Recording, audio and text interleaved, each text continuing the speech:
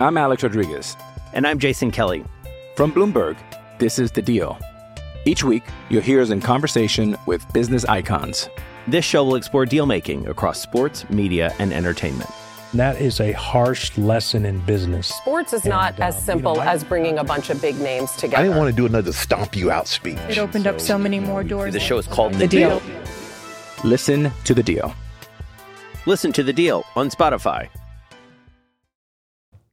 On this episode of Power of the Towel, this is my version of Jordan's flu game. I'm playing her in this one.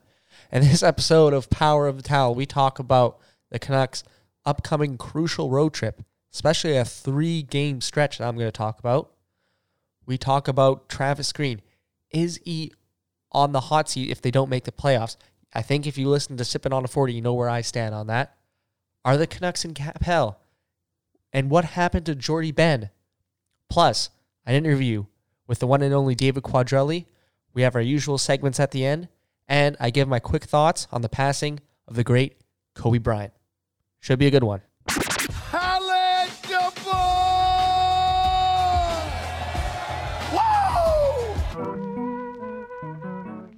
You'll be saying wow every time you use this towel. He's not a person at all. He's a towel. You're a towel. But in Vancouver, mainly it's all about towel power. Are you ready?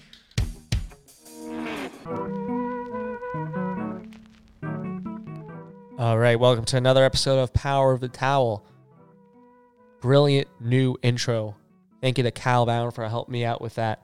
Actually, that's a bit of a misnomer. He pretty much did 99% of that. I was just the one suggesting the sounds. But yeah, great new intro. Thank you to Cal Bound for helping us out with that one. And yeah, it's been a pretty quiet week for the Vancouver Canucks overall. I mean, they had the All-Star game, which I didn't watch at all. I just feel like I'm 25 years old, about to be 26 in a couple months. I got no interest in the All-Star game. I know who the All-Star game is for, and it's not me. It's for the kids, for the youth. So I did not watch a single second of the skills competition or the All-Star game. Just putting that out there in case you were coming here for some All-Star breakdown or whatever. I was working. I didn't really care. But what we can talk about is a few storylines circling around the Vancouver Canucks. And I want to start off with just all this Ring of Honor talk. Like the big one was Ryan Kesler deserved to be in the Ring of Honor. That was one going around. I saw a few people on Twitter talking about it. And I mean, Ryan Kesler, my thoughts on Ryan Kesler are he was a great player for the Vancouver Canucks, obviously, for that stretch in the glory days, so to say. Who can forget his performance against Nashville in the playoffs? The same year, he scored 41 goals. He was brilliant. Gave it all out for the Vancouver Canucks. No one can take that away from him. But can we chill with this kind of Ring of Honor talk? Like, for a franchise that has won 0 cups in its 50 years of existence, people are in some sort of rush to like retire and honor every single player. Who's on the Ring of Honor right now? You've got Alex Burrows, Harold Snepsts, Orland Kernbach, and Kirk McLean. I would venture two of those, at least 2, don't deserve to be there. Like Harold Snepsts. I'm looking up his stats right now. I'm sure he was, a fan favorite. But he's just so far ahead of my time. I have why are we honoring this guy? Sure, he played on the 1982 team. Played for a few seasons, but he wasn't that great. In the high flying 80s, he put up like 20 points a season. That's like a 5-point defenseman. Like the Canucks are in such a rush to honor all these players. Like we haven't won a cup in 50 years. Let's chill with all this Ring of Honor retiring numbers talk. Like, does Stan Smyl even deserve to be in the Ring of Honor? I get he was a long-time captain in the 80s, but he was an okay player. Obviously, the Sedins deserve to be up there. Pavel Bure as well, like absolute 60-goal scorer. Won a couple of major awards.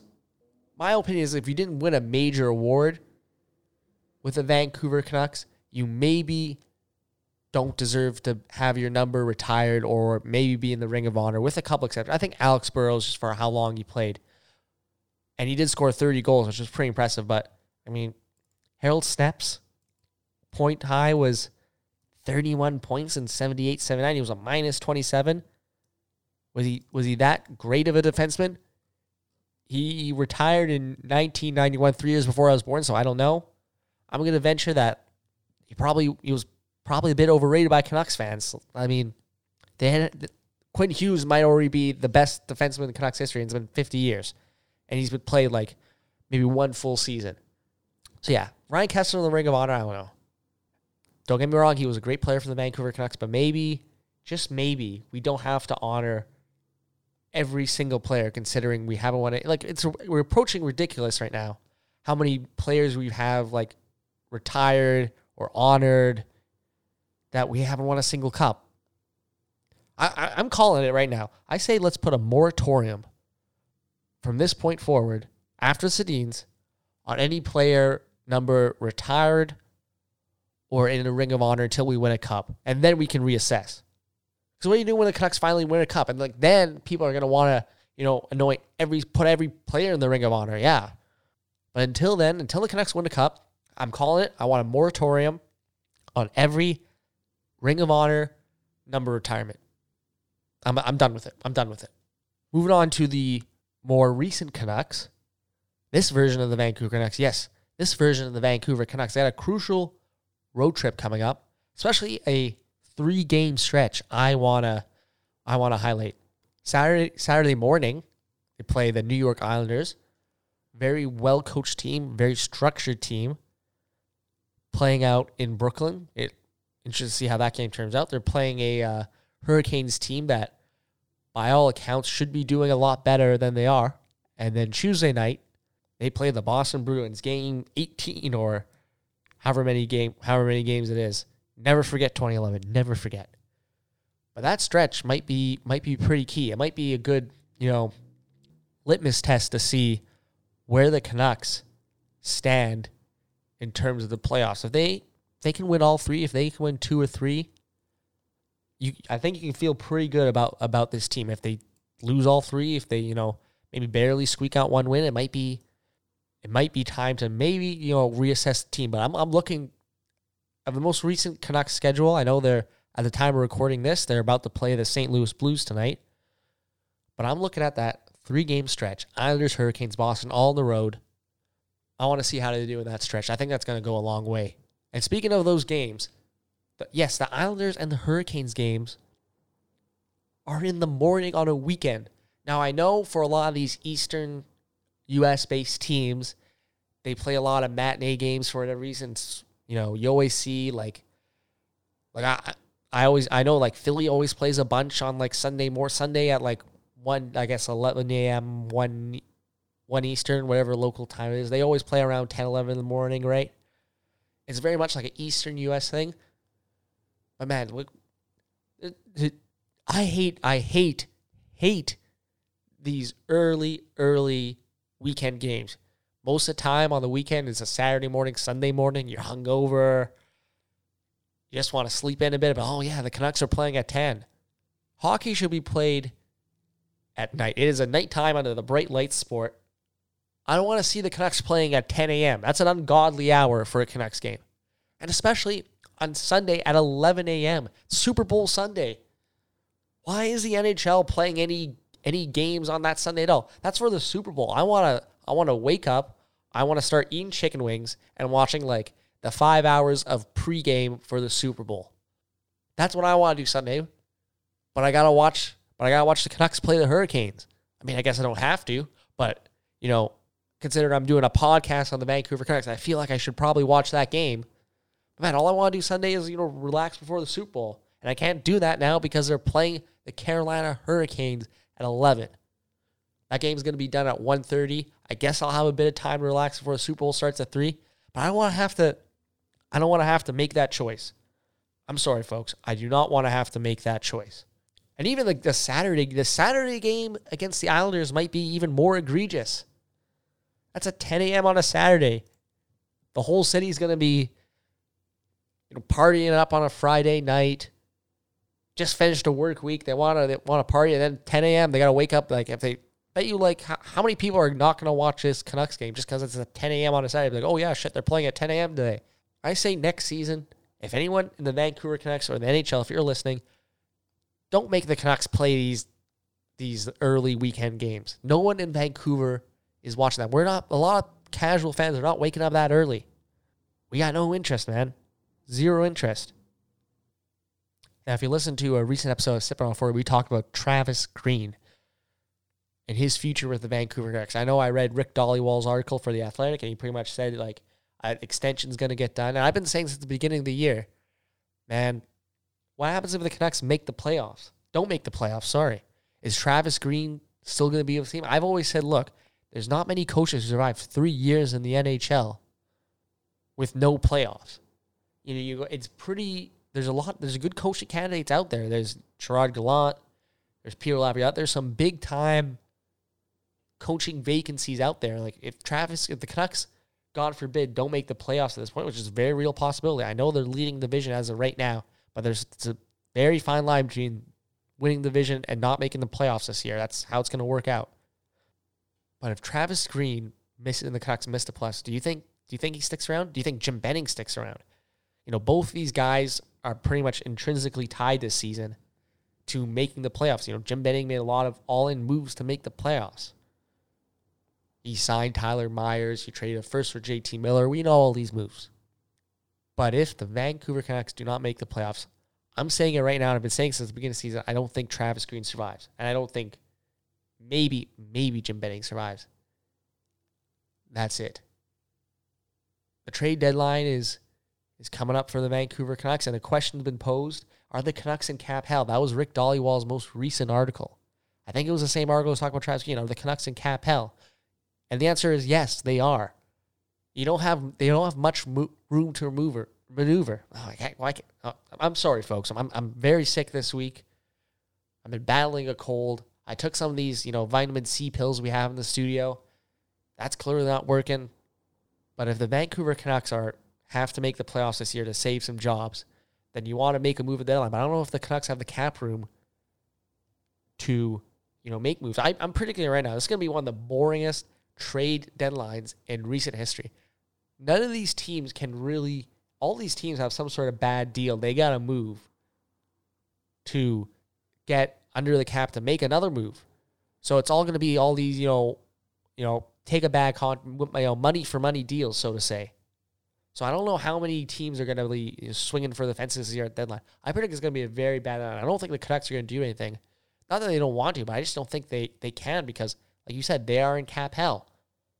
It's going to be tough with, the money with even a guy like, I've said, even Michael Ferland, that contract looking pretty bad right now. They got all this dead money from, the Luongo deal. They got, Brandon Sutter, Jay Beagle. Obviously, I know Louis Eriksson. Everyone's loving Louis right now, but he's still making $6 million a year. That's a lot for a guy who, I don't know. Like, what do you do with Louis Eriksson at the deadline? Like, if it's possible to move him, do you move him at deadline, even though he's been playing really well on that second line? I don't know. I don't know who takes him. But I mean, I think regardless of how well Louis Eriksson is playing, I think you have to maybe consider moving him at deadline if the opportunity arises, because you never know if a team's going to have second thoughts about trading Louis Eriksson, or taking Louis Eriksson rather. Speaking of other players potentially on the trade deadline, is Jordy Ben potentially on the trade deadline? Is this guy in the witness protection program? I was just curious because he hasn't been playing much recently, at least the recent memory. I was like, okay, it's been a while. How many exact games has it been? Since that Pittsburgh game, he's played once. It's going to be hard. It's hard to see him coming back to the lineup unless, one of these guys gets injured because Travis Green just clearly does not like him. Or has other options he likes more. Do you move a guy like Jordy Ben to, shore up forward depth or do something else? That's one of your main... He's on a pretty good team-friendly deal. He's making $2 million a year, $3 million a year, just for one more year. You can move that deal. But if you're the Canucks, do you even want to? Just because, hey, yeah, exactly, just as an injury insurance. The old defense has been pretty healthy this year, but we know the injury history with Edler and Tanev. If one of those guys goes back, if Edler goes back down, if Tanev goes back down, what do you do with a guy like Jordy Ben? I think the Canucks are honestly going to keep him. Like I said, I don't think they have the maneuverability to make a deal at the deadline, even if they wanted to. But it's going to be interesting to see what they do with Jordy Ben, because that's a deal you can move. That's 100% a deal you can move. Once again, this is Nick Bondy. This is Power of the Towel on the Nucks Misconduct Network for SB Nation. Subscribe to the network, Nucks Misconduct. You get this show. You get Silky and Filthy, Puck Talk and Bullshit. Trevor's back from his, what I understand, a great trip to Australia, so they're doing those episodes again. You've got Sippin' on a 40, recap after every single Vancouver Canucks game. You got the Quickie now back, because Trevor's back, as mentioned before. Subscribe to the network, you get all those shows. You can follow me on Twitter, at Nick Bondy. You can follow the Twitter account, at Power of the Towel. This is Nick Bondy, and my guest this week. He's a rising star in terms of Canucks coverage. You may know him from his duties as co-host on Canucks Conversation. The one, the only, David Quadrelli. Just a minute! Don't hang up! Yellow. You'll have to speak up. I'm wearing a towel. All right, we now welcome on Power of the Towel, David Quadrelli. David, how's it going, buddy? Good. How about you, man? I'm doing well. I'm doing very well on this fine evening. When I had Faber on, I called him the podfather of Canucks podcast. He is like the kingmaker of all this stuff. You've joined him on Canucks Conversation. What do you think of this name? He's the podfather. You're the quadfather.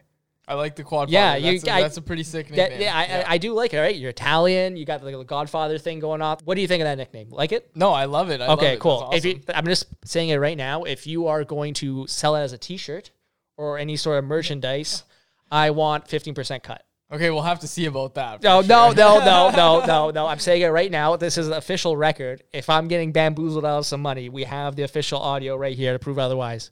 We do. That's true. Yeah, you got me there. You can't. It's ironclad. Podcasts are ironclad. I think that. I think that's the law. So let's just, I guess, quickly start off. Like, how did you end up covering the Vancouver Canucks? What made you decide to take this path? Yeah, man, for sure. So I was at SFU, studying to become a teacher. What were you going to teach? English. Always liked English. High school? Yeah. Horrible. High school English teacher. Okay, horrible, that's very admirable. Horrible at math. Same here. That's why I decided to go into podcasts. Yeah, like English was always my thing. Like I really liked writing, and I used to write like stories, and like I'm still, I haven't worked on it in like a year, but I was working on a novel for a while and just all that sort of stuff. I really like writing. So I was taking what was it? It was a term paper at SFU. Handed it in. And then they gave me a really low mark on it, and I was just really pissed off because the reason they gave me the low mark was because I forgot to put something in brackets at the end. Oh, that's bullshit. So I was like really pissed because it was a really good paper and I worked really hard on it. So they took 25% off because apparently, they considered. What do you need brackets for in a written paper? They considered it academic dishonesty because they said it made it sound like I was taking this guy's claim and bullshit. Passing it off as my own, but I clearly wasn't. Like, I don't know, I was pissed, but I'm not the kind of guy to like go into a teacher's office and be like, hey, I demand a higher mark. Like I was just like, all right, fuck this. Oh, sorry, can I speak? Yo, you could go off. Sorry, you could definitely swear on this podcast. Yeah, so I just I went on I went home and I was kind of pissed off. So I just started applying for all these jobs because I was like, I don't need university. I'm just going to get a job in writing. So I messaged Faber. Faber was my first point of contact. I had 130 followers, something like that. And I messaged Faber and I was like, hey man, like you were like me at that point, very little Twitter clout. Yeah, like it was. Yeah, the Twitter clout. I hadn't really used Twitter much. Like I used to use it to, I wasn't really a part of Canucks Twitter. Like I never tweeted about the team or tweeted about the game like much before I started writing about the team. So I just messaged Faber and I said, hey man, like, do you know any way I can get on? And he got me in touch with the Canuck Way guys. And I was working there, and you don't make anything really when you first start out, right? Because no one wants to read my stuff. So I just kept working hard and tried to make the most of it. And yeah, I ended up writing like 7 articles a month, and then the position of site expert, so you're the main guy at the site, opened up in February, and then I just applied for it. But I was still at school. Like my parents wouldn't let me leave school. What were you taking then? Still English. Oh, you're still in English. Yeah, okay. Still there for English, but like I was doing some criminology, and I really liked that sort of stuff, but not enough, right? So I was pretty disgruntled, but then I got that job. And then, yeah, like, it's crazy to say, but like, yeah, ever since I messaged Faber, like my life totally changed. So then, yeah, stayed on with the Canuck Way for a while. I just left there like last month. This is actually my first month away from it. You know, as you guys know, I'm doing like the Canucks Army, and I'm doing something that you'll find out tomorrow, but I've been told I can't say anything Well, about this it. is coming out probably not tomorrow, but the next week. So you can say it. Oh, next week? Yes. Okay, yeah. So you can definitely say it. I'm joining Pasitabulis with Daniel Wagner. My first article is coming out tomorrow. What's today, Monday night? Yeah, Monday night. Yeah. So yeah, that'll be out. But yeah, I'm not supposed to say anything just in case. So sorry, we're doing this tomorrow. Sorry, I meant tomorrow, not next week. Yeah, so I'm gonna be doing that, and that's another thing I'm doing. So I'm excited about that. So are you gonna be writing like the recaps, or like what's your role? So he's giving me like a weekly column. Oh, nice. Yeah. What are you calling it? We don't know yet. We've been we got to brainstorm now. Yeah, like this is the goal of this interview. Daniel texted me a bunch of names. You know, they weren't great, and he said that he was like, here's a bunch of bad names, so hopefully you can think of a good one. So I was like, okay, sure. So like, we have a bunch of stuff going on, but like, I have a rough idea of what I'm gonna bring to the column each week, and then yeah, like my first article going up is just why Canucks fans cheer so loudly for Louis Eriksson, and kind of just talking about how he's been a pretty weak player for the team, and how like why that's a huge reason for why fans cheer so loudly for him, because you know every time he does succeed, it's like a big event. Right? Yeah, exactly. So yeah, I go into depth there. That's my first article for Pasitabulis, and I'm really excited about that. But sorry, we were in the middle of this story. Where was I? Oh yeah, you were something about the Canuck Way. Yeah, so I was still at the Canuck Way, and once I got the paid position as the site expert, I convinced my parents to let me leave SFU. It actually wasn't hard, but like I told them I was gonna work hard and go all in on it and like writing and all that stuff. And I was like, I'll make sure I have a job. Like I'll make sure I'm ready to go on all this. So yeah, that's just been my whole mantra, is just like try and outwork everybody.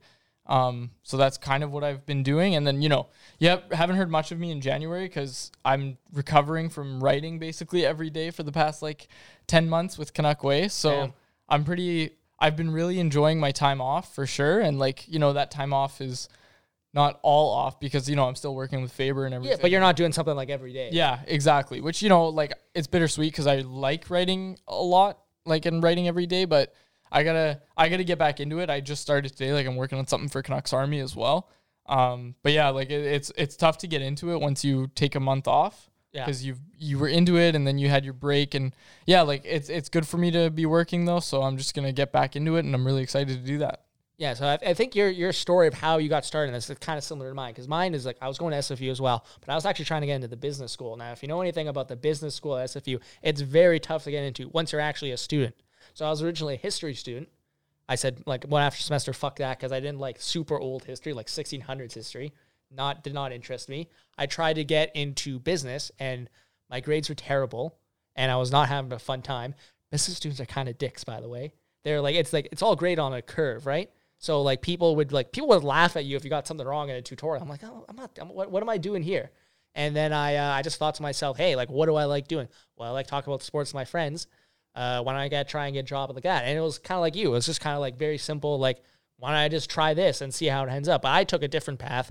I started writing for the student newspaper at SFU, and I became the sports editor. And that's kind of led me to where I am now with various jobs and other. But I think we have a very similar path in the sense that we both decided, like, at one point, it was just a very quick decision for me, as it seems to you. You're just kind of like, fuck that, I'm going to try this. Yeah, exactly. And that's what you have to do. You have to make that leap of faith. And, you know, it's tough because you see all these people losing jobs in the media. But I think Faber and I were just talking about this, is like, if you do things the right way, because, you know, obviously media is evolving with the digital age and everything, like newspapers are going to become non-existent soon.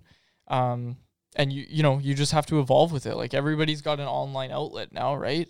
Exactly. So there's all the online stuff. And then even, for example, like the radio show, like the podcast Chris and I are doing, like we have a Patreon. That's just another way for us to kind of make some money off it. And we're putting all the money we get from our Patreon and the, and sponsorships, we're putting it all back into the podcast. Like we're doing giveaways and such. Yeah. So one of your sponsors is Parallel 49 Beer. Yes. My question is, why didn't I get a case of Parallel 49 beer when you came in? You'll today? have to ask Faber about that because I don't even drink. So it's really ironic that a beer company sponsors us because I like. You still could have brought it. Yeah, I don't have any. Faber keeps all of it. But no, like I said on the last podcast, I brought us in after an ad read that Chris did. I was like, I don't drink beer, but if I did, it'd certainly be Parallel 49 because I've heard it's very good. And, you know, like I'll drink once in a blue moon, and when I do, it's always Parallel 49. Yeah, brewing. Absolutely. I've actually never drank it before, but I'm going to one day. Hey, that should be a Patreon episode. Yeah, there you go. Quadrelli drinks a beer for the first time. Yeah, see his reaction, man. Like, dude, there you go. Dude, I need a 15% cut or something for this Patreon, man. I've been coming up with so many good ideas. Oh, my God. Also, okay, before we move on to that, did you know the trick to boost your paper up by about half a page to a page? My paper? Yeah. Oh, like when you're writing? Yeah. Yeah, no, what? Okay, so I learned this from a buddy of mine when I was at the Peak. What you do is you change, so usually it's Times New Roman 10. Yeah. You change all the periods to size 11. No. Would that work? It does work. Holy shit. If you save it as a PDF. Because that way, when you highlight it, they can't check what size it is. If you save it as a Word document, you can go in and check. But if you save it as a PDF, that saved me. That was like the big hack I learned going. That was like honestly one of the top 3 things I learned going to SFU was how to like boost my paper by page when I really just didn't want to write anymore. Fuck, I gotta go back to SFU just for that. That's hey, crazy. You know what? I don't know how much writing you do for BCIT. Hey, it's free advice for you right there. Yeah, no. When I'm at BCIT, I'll be using this. Yeah, definitely. Oh yeah. So let's talk about, I guess, a bit about the Botcher project. 'Cause you were the first one, right? You were the first. What? Tell me, like, how you heard about it, like that whole experience. How'd you find out? I'm just interested in the whole process. Yeah, for sure, man. So, first I got a message from Ryan Beach like a week before. First, he followed me, which was huge for me because I had never spoken to the guy before. But obviously, everybody knows who he is, so I was pretty stoked he followed me. And then he messaged me. He's like, hey, just wanted to confirm you're going into journalism, right? And I was like, radio, arts, and entertainment. Told him I was at journalism right now with SFU, just part-time. And he's like, okay, perfect, just checking. So then I was like, oh, shit. Does this mean, like, something's up. I was like, something's up. Okay, so I was on alert. And then I get an email from Canucks PR saying, congratulations, you've been chosen. And then included on it, like it was a generic message. Like no one signed it off. Like none of the PR guys signed it off. So there was a message attached to it, and it was from Kat Botchford. And you know, I posted the message on Twitter and everything. I can't remember it word for word, but it was really nice what she said. And basically, she was like, oh yeah, like your application showed your drive, blah blah blah, and all this really really nice stuff that she said about me. So I reposted that because it was just like, whoa, like I can't believe she said that about me. And like the craziest part was when she like compared me to Jason. She's like, it reminded me of a young Jason. I was like, oh shit, like that's the highest praise you can get, right? Absolutely. So yeah, that was really humbling, like the whole experience, right? And it's so bittersweet, right? Because of, you know, Botch passing away is the only reason this happened, and it's so sad. But like, yeah, it was like really bittersweet, especially when I got to the seat for the first time. That was like, whoa. So you sat in like his kind of designated seat. That's part of it. Yeah. Oh, okay. Yeah. So there's a plate on it that says, they like a the commemorative Botchford project. Oh, yeah. okay. That's awesome, man. That's awesome. Yeah. Seat 65. And yeah, that was pretty cool because it was, you know, like Drance and I went for lunch and then we got there really early. So nobody was up there basically.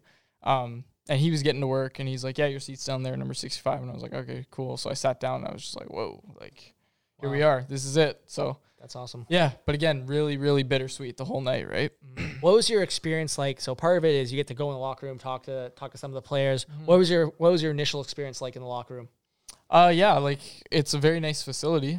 And I was hot take. Yeah, I was trying to be very careful not to step on the logo, but they covered the logo, thankfully. Oh, okay. So yeah, here's my question, or like what my thought on all that is: if it's so important, why just put it on the wall? Why have it as a carpet that everyone can walk on? Yeah, I know it makes sense, right? It doesn't make much sense to have it on the floor, but anyways, it's like covered, so I was happy about that. But no, like the experience was great. I'm just picturing you like accidentally stepping on the logo and like. Well, you get a fine. You get a fine from the organization. You don't get fined. I'd get fined. Come on. They literally take money out of your pocket. Well, I hope not. Has that actually happened to people, though? Well, I know they fine the players. If the players like... What about a journalist? Yeah, I think so. I think it's probably put in place. Come on, that's so lame. I don't know. I'm just picturing you like accidentally stepping on the logo, and then like Alex Edler just snapping like, "What the fuck are you doing?" I'm just trying to think of the quietest guy just snapping at David Quadrelli. Holy shit. Or Chris Tanev. Yeah, Chris Tanev is one of the quiet guys. Speaking of which, he's a really nice guy.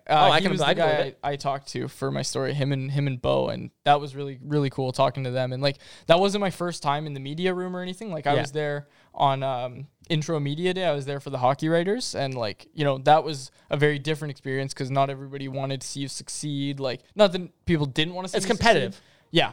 Like, nobody was there helping me, and nobody knew who I was. Like, I introduced myself to Drance, and he's like, "Oh, I think I've seen you on Twitter." And I'm like, "Yeah." And then, like, Harman... He big timed you. Yeah. Well, no, not really.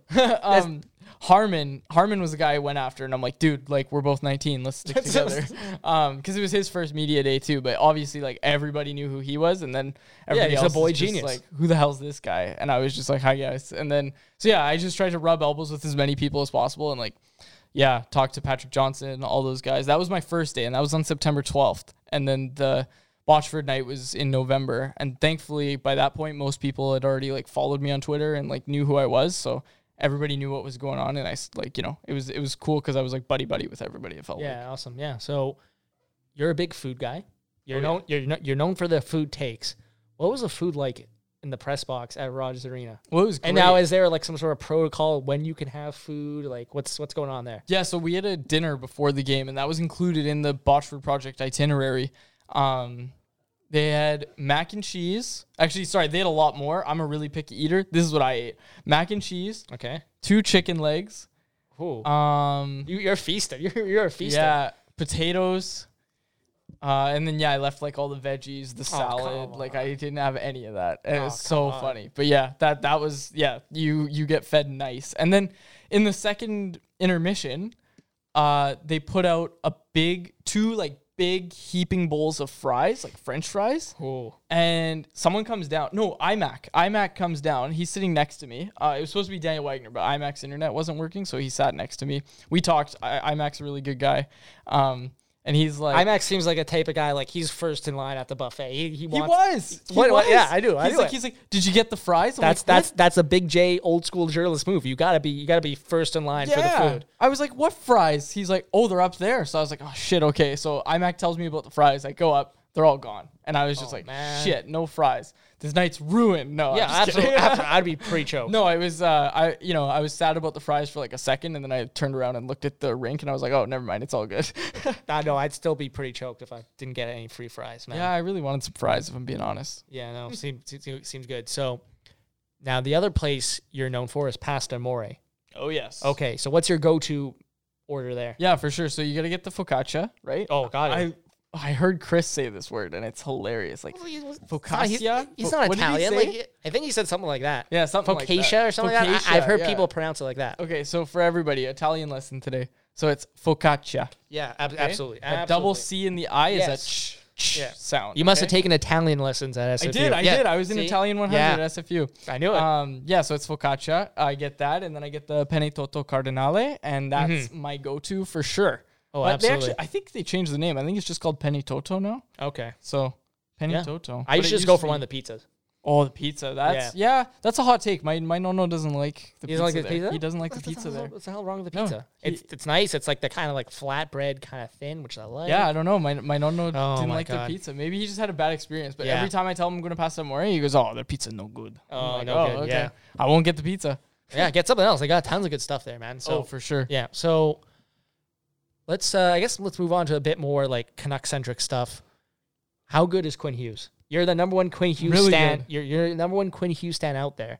How good is Quinn Hughes? Really good. Oddly enough, I haven't gotten national headlines like Drance and Harman did. Yeah, what's going on there? For their articles. I don't know. I've written enough about Quinn Hughes, I feel like, but I'm gonna keep going.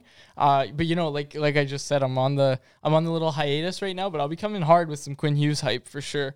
But no, what Harman just put out was like, dude, the kid just spit straight facts. Like it's unbelievable. And to see all these people on Twitter and the Sabres fans calling Dahlin a generational talent. Like, Quinn Hughes isn't a generational talent. Like, let's just get that out in the open. He's not. Why not? Because generational talent comes every generation. So there's Sidney Crosby and Connor McDavid are the two generational What about our talents. defense? Not Quinn Hughes. It's not Quinn Hughes. Then who is it? There's no generational talent on okay. defense. Well, can we start a campaign to make it Quinn Hughes? No, you can't just make it sure, up. Sure, you can. Why not? No, because so a generational talent comes once every generation. Okay. So I'm aware of the term generational talent. You can't just put it for each position. You can't say this is having the best player of a generation is different. That's different than a generational talent. Look, he's a player that comes once every generation. I thought you were in media. It's called, to quote Will Ferrell, it's provocative. It gets the people going. This is what we do. I hate that people throw that term around lightly. That's just a personal pet peeve because there's people. Again, tweeting back at Harman being like, well, Dahlin's generational. And it's like, what? No, he's not. And Makar's not generational. Hughes, they're all elite defensemen. And like right now, as Harman said, Hughes is the best out of them, right? That's a fact. Okay, and so all of the data points to that and all the matchups and all this stuff, it all points to that, right? And just throwing this term generational around, I hate it. It's a pet peeve, man. Okay. So I think, I think we can both agree that Quinn Hughes is the generational talent of American defensemen under 6 feet, right? Yes. Yes. That's good. I'm glad we could both agree. Now, we have Kyle Bowen in the studio. He's hard at work on the couches over there. Now, he's the one. Kyle Bowen's been on the Quinn Hughes hype train since day one. He's been saying he's the best Canucks defenseman ever since the first game. He said that before the first game. He I said remember that I was on this podcast. He said he's the best of all time. Yeah. I don't know if you could throw that out because, knock on wood, if the kid gets like a career-ending injury. Why are you even saying that, has the man? Why even bum me out like that? Potential to be the best of all time. I just don't think you can't say he's the best of all time. He's the most skilled of all time by far. But I don't know if he's the best yet. I don't know if you can throw that term around until his career's said and done. I thought you were the Quinn Hughes hype man. I am, but I got to bring you guys back down to earth a little bit. No. That's not what we're all about. Hey, man. I wrote the Quinn Hughes is here and ready to change the Canucks forever article. That was my big thing. Yeah, but did you say he's the best ever? No, that's Kyle Bowen who said it's the best ever. That is Kyle. I have to give him that. So what exactly, like you mentioned Harman's article, and he did a pretty good breakdown of what makes Quinn Hughes so good. What in your mind makes Quinn Hughes so good? His skating, really. Mm-hmm. And, you hear that a lot. And I feel like that's just kind of thrown loosely, but just his actual edge work and the way he's able to change directions on a dime. And, like Chris Tanev said when I was talking to him, is that he's a smaller guy, so he can really change direction on a dime. And, we see that with Elias Pettersson and his skating, right? And Quinn Hughes is so comfortable getting out of high pressure cooker situations, right? Like how many times have we seen him wheel behind the net and wheel out and have a forechecker on him who's all of a sudden like 3 feet behind him and he's like protecting the puck. His skating's amazing. Like that's his. I think that's his like number one feature. Is his skating. And even like his hockey IQ, and again that's the term I feel like is thrown around loosely, just like generational talent. Oh come on. But no, like little things, like I spare that term, sorry, but no, like it is the little things with him, right? Like 3 guys on him. What's he going to do? They're all in front of him. He puts it through his legs and he like finds a pass. Like you never know what this kid's going to do.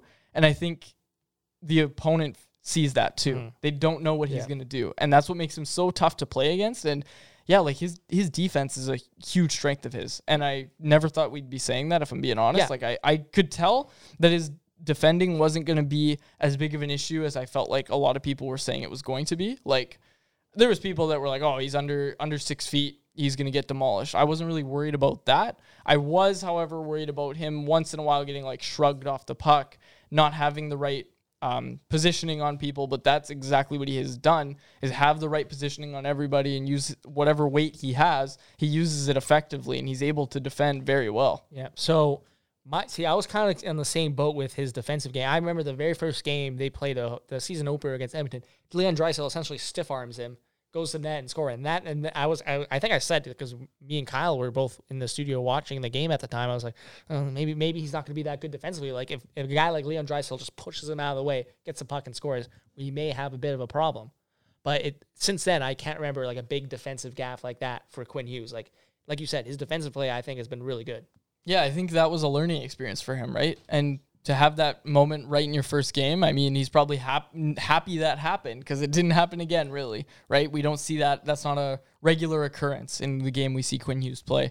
So, yeah, like that was what I was a little bit worried about. But, yeah, that moment in particular, the Draisaitl one was, that was tough to watch. Now, I posed this question to Faber when I had him on.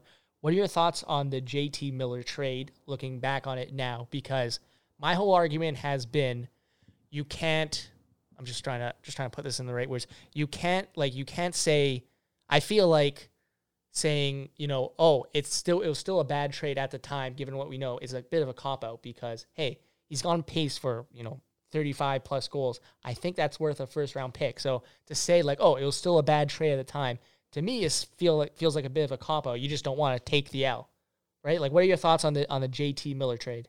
Yeah, I think, it's tough. Sometimes you just have to take the L. Like, I'm not the biggest Jim Benning fan, but hey, maybe he got it right with trading, a first for.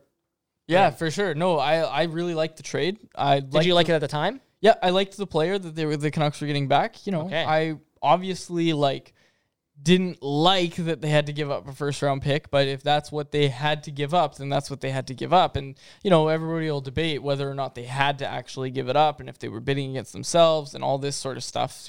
People will talk about that. And, Tampa was against the cap. So that's another thing that kind of plays into it is people calling it a cap dump. I don't think that's fair at all. I don't think so either. JT Miller's a good player, and we've seen that, and he's been a really key part of Elias Pettersson's success this year. And that's kind of crazy because I thought he was going to play on the Horvat line. I think a lot of people did too. Yeah, and I thought he was going to be like a 20-goal scorer, and he would just be kind of middle of the pack player, right? But he's really emerged, and I would argue that.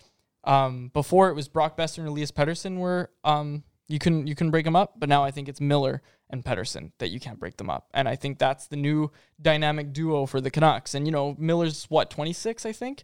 So he's in 2011, yeah, so that sounds about right.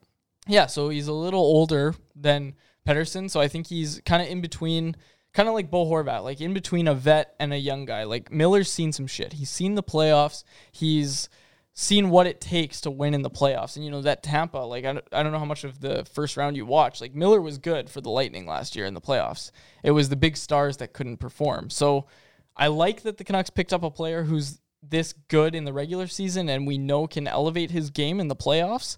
So I'm really excited to see that. But when you talk about how good was the trade, I think it's really tough to say until we find out what happens to that first round pick. Do the Canucks miss the playoffs this year and next year? And then do they just give up a lottery pick? Mm-hmm. What I love about the standings this year, as we're recording this, it's right at the beginning of the All-Star break, but the Canucks are 1 point up. They're at 58 points. The 4 other teams have 57. This is all off the top of my head, not a big deal.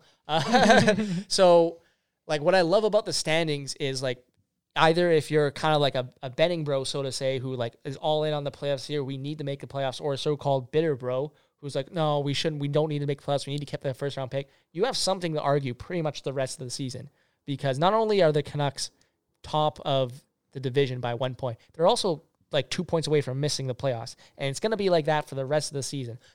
That's my favorite thing about the standings is this whole, if you're sick of this whole betting versus bitter bro debate on Twitter, it's not ending anytime soon because both sides have something to argue. Yeah, I wish it would end, but it's not going to. There's people on both sides that just need to relax. As I said, some people just need to take an L sometimes. That's the thing is I don't like that people are after 5 wins, you see all the so-called betting bros come out and be like, oh yeah, see, we told you. And then the bitter bros, if there's a 5-game losing streak, oh, we told you. It's dude, relax. It's way too early to be planning your parade and then shitting on the parade. It's too early for both of those things. It's halfway through the season. We're not halfway through the season. Yeah, but look at the standings. Didn't you just say they could be out of the playoffs? No, I'm just saying, lose one game? You know what? I'm still saying, but I don't think you could say it's early in the season, theoretically. No, I think it's too early to be planning parades. Okay, that's what you mean. That's what you mean. Yeah, it's definitely too early for that. It's too early to be claiming that your side's the smarter side, I think. People are going to find a way, man. That's for Twitter. Sure, that's for Twitter. Sure. So let's talk a bit about Brock Boeser, as you mentioned earlier. Mm-hmm. He got bumped off that first line. He's kind of playing on the third line now. Where do you see him going forward? Because I'm of the opinion that as much as I love Louis Eriksson and I wish him nothing but success in the future, why not put Brock Boeser on that second line, put him with Bo Horvat, right? They had success, I think, Boeser's rookie year. He got nominated with the Calder playing with Horvat a lot. Yeah. Just put him aside Bo Horvat and see what he does. Yeah, so what I kind of like to propose is, I'm writing about Louis Eriksson, and I will announce it on this podcast. I'm working on 21 little things Louis Eriksson has done well. Okay. So that's going to be the next list. That's kind of your brand right now. Is I had to do it. So that's something I'm working on. When are you doing one for Horvat? Yeah, 53 baby names someone suggested. Okay, that's 53 a good one. potential baby names. So we'll see. Maybe that will be one day. But as I was saying, the Louis Eriksson, as much as we like to say, oh my gosh, Louis Eriksson, look at this guy. What a season. I don't know how much this recent success He's is an due elite to, player at hunting empty nets. Yeah, I don't know how much of the success is due to Louis Eriksson as much as it is Bo Horvat finally elevating his game and Bo Horvat really putting it all together. Like, Bo Horvat has turned in some really good performances as of late. And, it's easy to say that the catalyst was Louis Eriksson because that's what the schedule will show you. Like Horvat, they've won 11 of 14 games. I think the stat is. Yeah, for sure. And Horvat struggled to score at 5-on-5, right?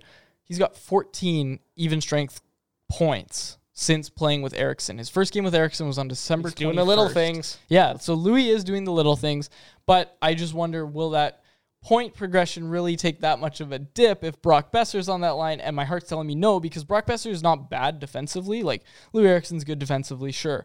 But it's no question that Brock Besser's more of an offensive threat than Louis Eriksson. Like, except with the net empty. Then you definitely want Louis out there. Then you throw Louis over the boards and see what he can do. Well, hey, give him some credit. Like, Louis, that play against Arizona, I was at that game, and he was hustling. Like, he was hustling. Yeah, I was shocked at how fast he went. I don't know. I don't have Cap Friendly out, but I'm sure he has some sort of does he have an empty net goal bonus or empty net point bonus?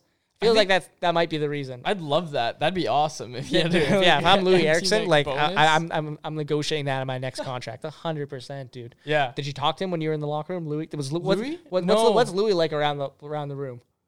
Louis quiet, man. Like, you probably don't need me to tell you that. He's always sleeping on the plane. But yeah, like he's quiet, man. But he's a really good teammate. There's not a guy in that locker room, I don't think, that will tell you that they don't like Louis Eriksson. Say what you want about him getting paid the amount he is, whatever. But yeah, like last Christmas or whatever, Elias Pettersson has nowhere to go. He brings him into his house. Eriksson does, and he is Christmas with the Eriksson family. So what a nice guy. Yeah, he's just a good guy. Like, Louis is not a bad dude at all. And, he gets a bad rap in the city, obviously, because of, everything. I like the Louis Eriksson career arc. Like he's switched from, everyone just hating how much he's getting paid to some sort of folk hero now. Yeah, and that's what I think he's becoming. He's becoming it's like a Louis Eriksson cult. Yeah. Yeah, people really like to see this guy succeed, man, and they should. He's a good guy. It sucks what's happened. It's not his fault he gets paid that much. Someone had to give him that contract. Yeah, I would sign a 6-year, $36 million deal right now if you handed it to me. Yeah, I can hardly skate, and I would take that to go play at Rogers Arena. So yeah, sorry, what was the question, man? The question was just is Louis Eriksson becoming a folk hero? Oh, for sure. Yeah, he is. Yeah. Yes, Louis Eriksson is a gem. He won't go down as a fan favorite, but nobody will ever forget who Louis Eriksson is. He'll be remembered he's an infamous character. I think that's eventually what he'll become. Yeah, for sure. Mm-hmm. So let's talk a bit about the Canucks' fourth line. Now, Brandon Sutter has been on it. Is that you see a fit there? Yeah, man. So I'll have something dropping on Canucks Army. You're dropping a article about every player I ask. Yeah. Every time I ask, it's just I'm dropping something here. Yeah, we didn't even talk about this, but I'm glad you asked me about Brandon Sutter because I was looking at the direct comparison between Tim Schaller and Brandon Sutter. So Brandon Sutter has a better expected goals against per 60 than Schaller does. And you have to remember that Brandon Sutter wasn't playing in a shutdown role, okay? He's playing on the third line, okay? Yeah. So Schaller, who's playing on the fourth line, his one job is to stop the opponent from scoring. So what does that tell you that a third line center, and this is Gaudette's job now. Sutter's not going to go back on the third line in the center position. That's just not going to happen unless something happens to Gaudette's game and Green doesn't like it, whatever. But right now it's Gaudette's spot to lose. Him getting healthy, or Sutter that is, getting healthy, it's not enough to just take Gaudette off that line. That's not happening. So when you look at Sutter, who's played on the third line for most of this season, right?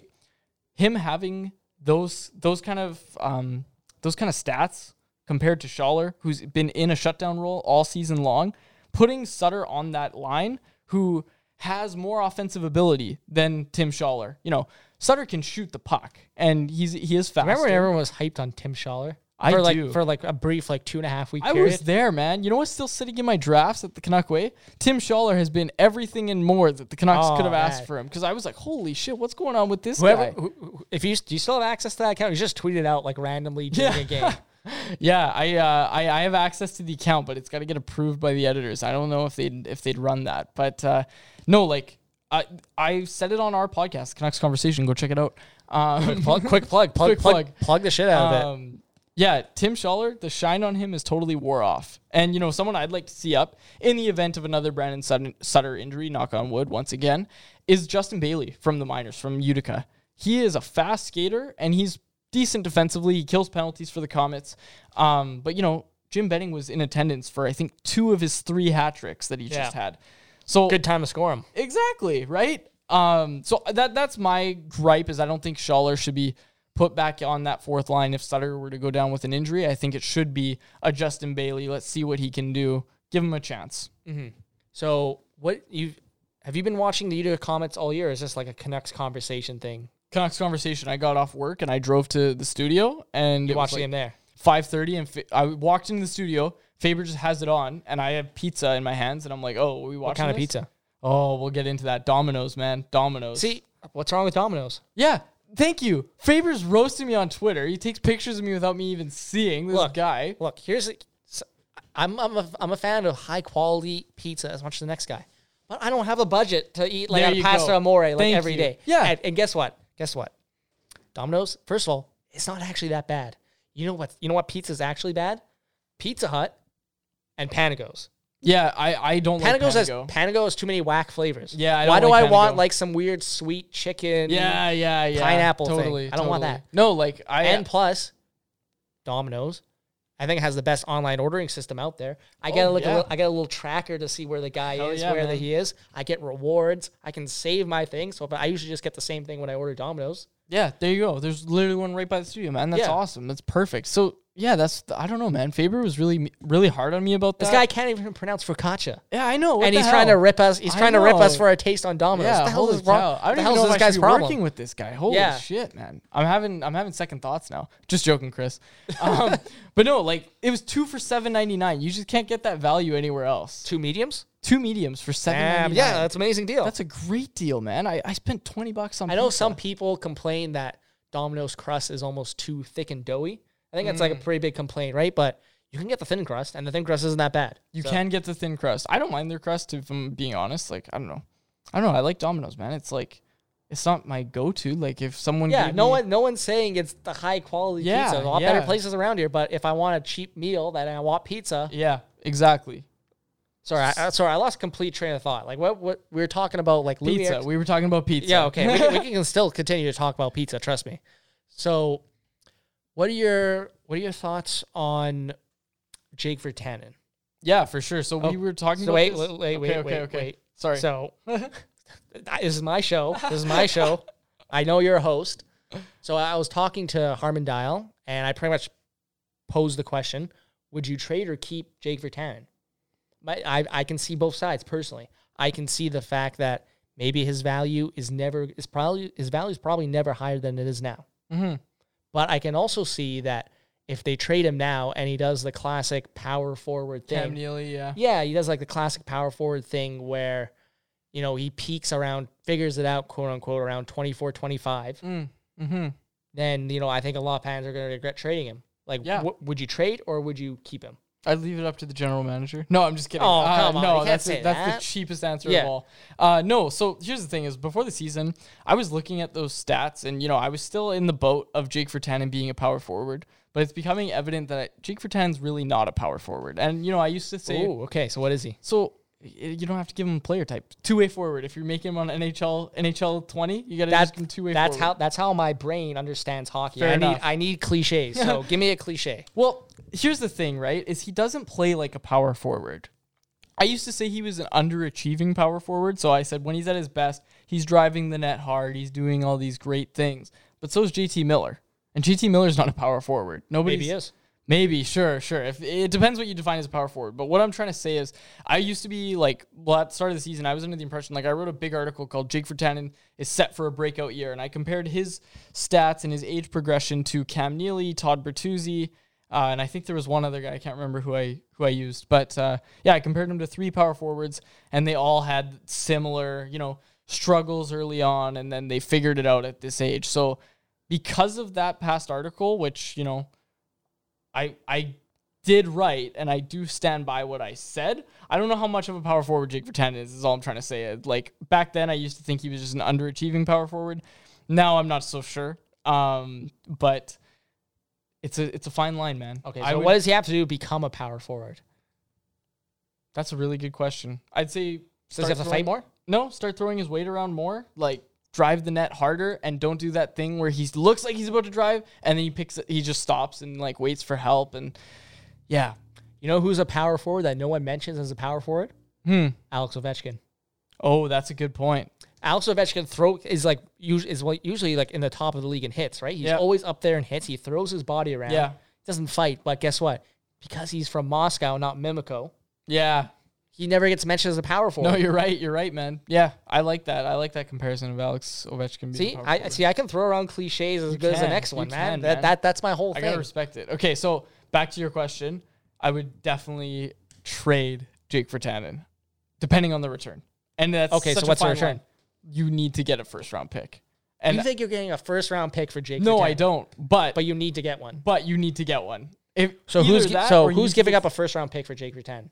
Oh, don't ask me, man. I have no idea. What's the trade market like right now? I don't know. You're the guy writing for all these websites. You got an article every 5 minutes. Like, you tell me. You know who I've always thought Jake Virtanen would really thrive on the wing of? Connor McDavid. Oh, okay. And, Zach Kassian's there right now. A bit of upgrade on Kassian, yeah. Yeah, like Zach Kassian's there right now, and, he's 28, and he's due for a big contract. I would say Cass is probably going to get like a 5-year deal from Edmonton. He's really turned his life around, which is awesome to see as Canucks fans. But I really, really think that Jake Virtanen on the wing of Connor McDavid, that would be one of the fastest lines in the league. And absolutely. Like, Jake Virtanen has that strength about him. You know what I mean? Like, just, I don't know. I think he'd be a great fit. So sure, Edmonton, let's say. Edmonton gives up a first-round pick because their core is going to get older. Sorry, I touched the mic there. Their core is getting older. They got Draisaitl, who's 23, 24, I want to say. Sure, yeah. No idea. And then McDavid, who is 23, I think. And their core is going to be getting a little older, and they obviously want to win now. They're not going to be looking to draft much else in forms of first-round talent. So I would say that, yeah, sure. Like, let's, just for argument's sake, let's say Edmonton throws a first-round pick. Here's my rebuttal to Edmonton. Are there any Cactus Clubs or Earls in Edmonton? Because, like, Jake Virtanen's a big fan of, like, those high-end restaurants. What's the high... Is there, like, a Moxie's there? Like, what's the situation I have no like idea, that? man. See, if I'm Jake Virtanen, I scope that thing out before I want to sign in Edmonton long-term.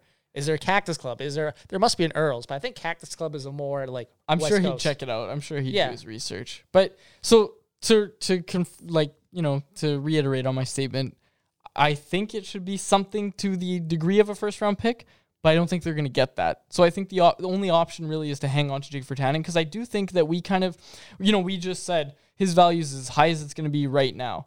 But how high is it really? Do we really know what teams... Are any teams calling and saying, we want Jake Virtanen, you got to give us that Virtanen kid, we'll give you anything? I don't know how high his value is. And I really think I really do think it's lower than fans think. I don't think that teams are calling in on Jake Virtanen, if I'm being honest with you. See, that's your next article. What's the trade out value on Jake Virtanen? Yeah, I'm coming up with ideas all the time. There you go. You'll get 15%. Yeah, I got 50% on however much you make from an article from Canucks Army. Don't even know. But I'm sure like 15% would be a lot in terms of my bank account. So what about so I asked this question to Harman as well. I'm just essentially copying the questions I asked Harman to you, because I'm very lazy like that. Who is your MVP for the Canucks so far this season? Jacob Markstrom. Not named Jake. You didn't let me finish the question. Sorry. Not named Jacob Markstrom, because the obvious answer is Jacob Markstrom. It's like on Family Feud when you jump in really before they finish the question. But yes, it's been Jacob Markstrom, man. But no, other than that, it's Elias Pettersson by far. And it was Elias Pettersson last year if it wasn't Jacob Markstrom. It's no question that Elias Pettersson's the one who drives the bus on this team. He is the player that they turn to when they need offense, and he's brought it. He's found new ways to succeed, okay? Like last year, we saw it. 2 goals in his last, 22 games? I can't remember off the top of my head. Something like that, yeah. Something like that. Teams were shutting him down. Teams were zoning in on him. He goes home, says, I need to come back stronger next year. I know what teams are doing. They're scouting me. I need to find new ways to succeed. How does he do that? Throws up a ton of assists. Throws up a ton of assists, okay? People are all of a sudden... Do you remember at the start of the year, people were talking about, Elise Pettersson doesn't look as dangerous anymore. Yeah, I remember that. Isn't he at 20 goals already? Something like that, yeah. Yeah, the kid is just fine. He's found new ways to succeed. Great players like him find new ways to get past their opponents shutting them down, and that's exactly what Pettersson has done this year. And without him, I don't think the Canucks are as high in the standings as they would be if they didn't have him. Okay, so Elias Pettersson. MVP PD. That's what I like to hear. That's beautiful. Yeah, see, there's another T-shirt for you guys at Canucks Conversations, man.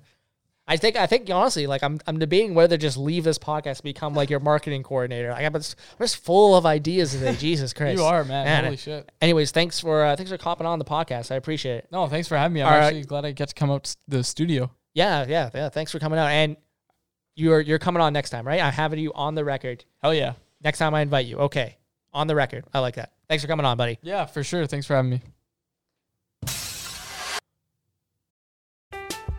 I'm Alex Rodriguez. And I'm Jason Kelly. From Bloomberg, this is The Deal. Each week, you'll hear us in conversation with business icons. This show will explore deal-making across sports, media, and entertainment. That is a harsh lesson in business. Sports is not as simple as bringing a bunch of big names together. I didn't want to do another stomp you out speech. It opened up so many more doors. The show is called The Deal. Listen to The Deal. Listen to The Deal on Spotify. All right. Thank you to David Quadrelli for coming on the show. Much appreciated.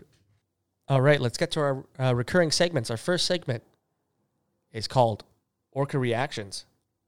This is bad. This is very, very bad. All right. Orca Reactions, where we go over the biggest overreactions this week involving the Vancouver Canucks. And my Orca reaction this week is Nikita Trampkin coming back. Not that I don't want him to come back. Hey, I love Nikita Trampkin in his very few games, in his brief stint with the Vancouver Canucks. Like a shooting star, he graced us with his presence and then disappeared.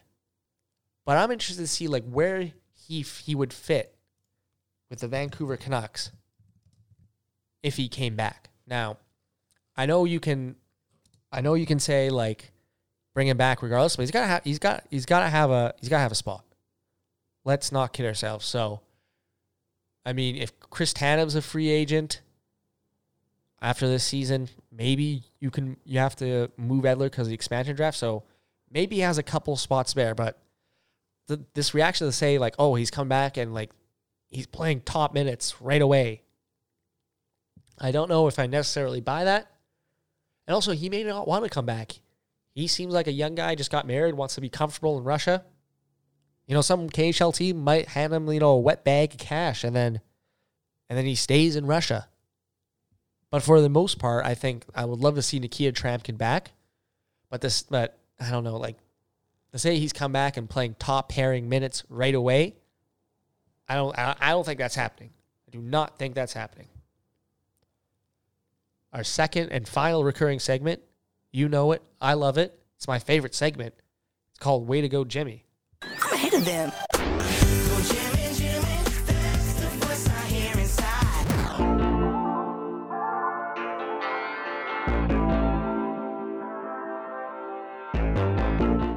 All right.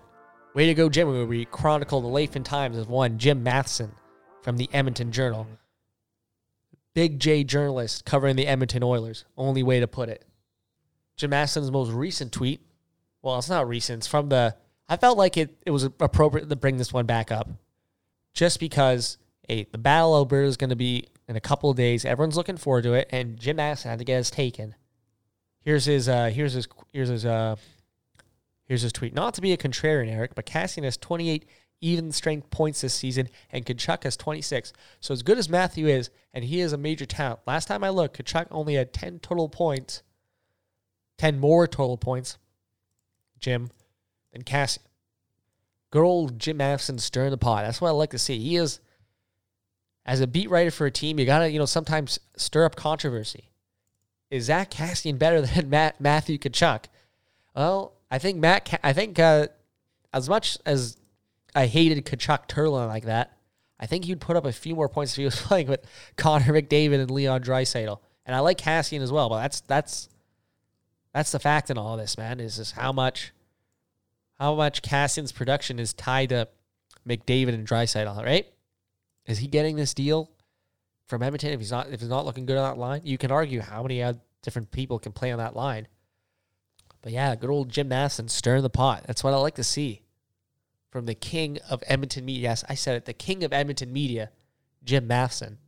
Once again, this is Nick Bondi, and you are listening to Power of the Towel, hosted on the Next Misconduct and SB Nation. Subscribe to the network. You get this show, obviously, because you're listening to it. You get Silky and Filthy. You get Sippin' on 40 and The Quickie. 4 shows for a free subscription. I don't know how you can beat that, man. Now, I want to end this show on a story that I think has impacted a lot of people around the sports world. I know this is a strictly Canucks hockey podcast, so if you want to, tune out here, be my guest. But hey, it's my show. I'm going to talk about what I want. And of course, I got to talk about the death of Kobe Bryant yesterday on Sunday. Hey, I'm a hockey fan, but I'm also a sports fan. I love basketball, and we lost one of the best players in NBA history yesterday in tragic circumstances. Is the only way to put it. He was flying in a helicopter with his daughter and some of their teammates and parents to the Mamba Center, or it was like a basketball kind of academy that Kobe Bryant had set up.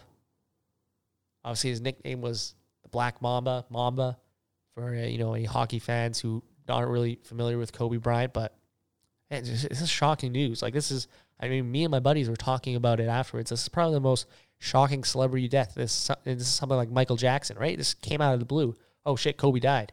Kobe Bryant. I didn't believe it at first. A lot of people didn't believe it at first. I didn't want to believe it. But then a couple other people confirmed it and online, and yeah, he's gone. It's shocking. It's just Kobe Bryant's one of those figures you just thought it was superhuman, and you don't expect guys who are like guys or girls like that to go out that way. And the tragic part to me is he had so much more to give to the game of basketball. You saw all this stuff where ESPN he was doing, like the detail when he's breaking down plays only the way like someone like Kobe Bryant could do in just such meticulous manner. Like it was cool stuff to watch. And you could argue like, oh, why are you getting so upset like about someone? There's some people online who say, oh, you shouldn't be. Well, you didn't really know the guy. Well, sports is a bit different than being an actor or being a musician. Where, and I saw this online. I can't remember who tweeted this. My apologies to them. Where an artist or an actor, their art is, almost perfected and done over and over again before you see it. For an athlete like Kobe or any high-level athlete, you're seeing them do what they do best live in front of you. And you have to react to all these things. And for someone like me, what made this death so tragic is he was this generation's Michael Jordan. You look at all these guys in the NBA and how affected they were. It's because they all had some sort of connection to Kobe, whether they played with him, they knew someone who played with him. He was still going to a bunch of games post-retirement. A lot of these guys looked up to Kobe Bryant as the previous generation before looked up to Michael Jordan. Like I'll put it this way: Michael Jordan when he won his last title with the Bulls in '98. I was 4 years old. For me, Kobe Bryant was this or my generation's Michael Jordan. I mean, in basketball terms, Michael Jordan set the standard for what it means to be a winner in the NBA. He was 6-0 in the finals, never lost, essentially back-to-back three-peats with the Bulls in the 90s, an unprecedented run of winning. And Kobe came as close as you can get to that standard of winning. He made 6 finals. He went 5-1, and he had a three-peat as well in the early 2000s with Shaq. and those Lakers teams. Kobe, that's as close as anyone has gotten to the level that Michael Jordan has set to be an all-time winner. And there's also tons of others, and you look at like the way they play. There's this great video circulating after Kobe's passing of Michael Jordan like step back jumper and then Kobe doing the same thing. Like Kobe Bryant modeled his game so much after Michael Jordan, and the hard work and dedication you could see he put into the game is something that I think everyone can take into whatever they want to do. It's that Mamba mentality. It's just putting everything you can and not being outworked by anyone. I mean, I'll be the first to admit I was not the biggest Kobe fan when he was a player. I always thought LeBron was the superior player. But let's not let our sports hate, I think, in the future. I think what this Kobe death teaches us is, let's not let our sports hate, get in the way of hating greatness. I think that's my biggest takeaway in terms of purely sports context. Now, obviously, like, the life is fleeting is a big part of it now, but from sports context, what I take from it is, let's not let our sports hate, quote unquote, take away from watching greatness. Now, if you want to be, I'm thinking of like a Messi, Ronaldo scenario, both great players. Let's not let our hatred or our like for one player cloud our judgment for the other. And Kobe, and just to go on a different totally tangent, Kobe was a big supporter of women's sports. He said just a couple of weeks ago that there's a couple of players who could play in the from WNBA. Who could probably play in the NBA. He was he was a big supporter of the U.S. women's national team. He was a big supporter of women's sports. Now I'm sure some people might take that the wrong way, given Kobe Bryant's past. Of course, that incident in Colorado is going to be a big part of his legacy, no doubt. But I say at the moment, let's just remember that Kobe Bryant was one of the best basketball players of all time, a fierce competitor, and one of the best to ever do it. There's one more stat I found that I want to throw out there. Out of the top 10 NBA scorers of all time, only 2 of them are under 6'8". Those 2 players were Michael Jordan and Kobe Bryant. 2 of the hardest working, most competitive guys in NBA history managed to do that. Once again, this is Nick Bondy on Power of the Towel. Subscribe to the network. Follow me on Twitter at Nick Bondy. Follow the Twitter account for the podcast at Power of the Towel. And thank you for listening.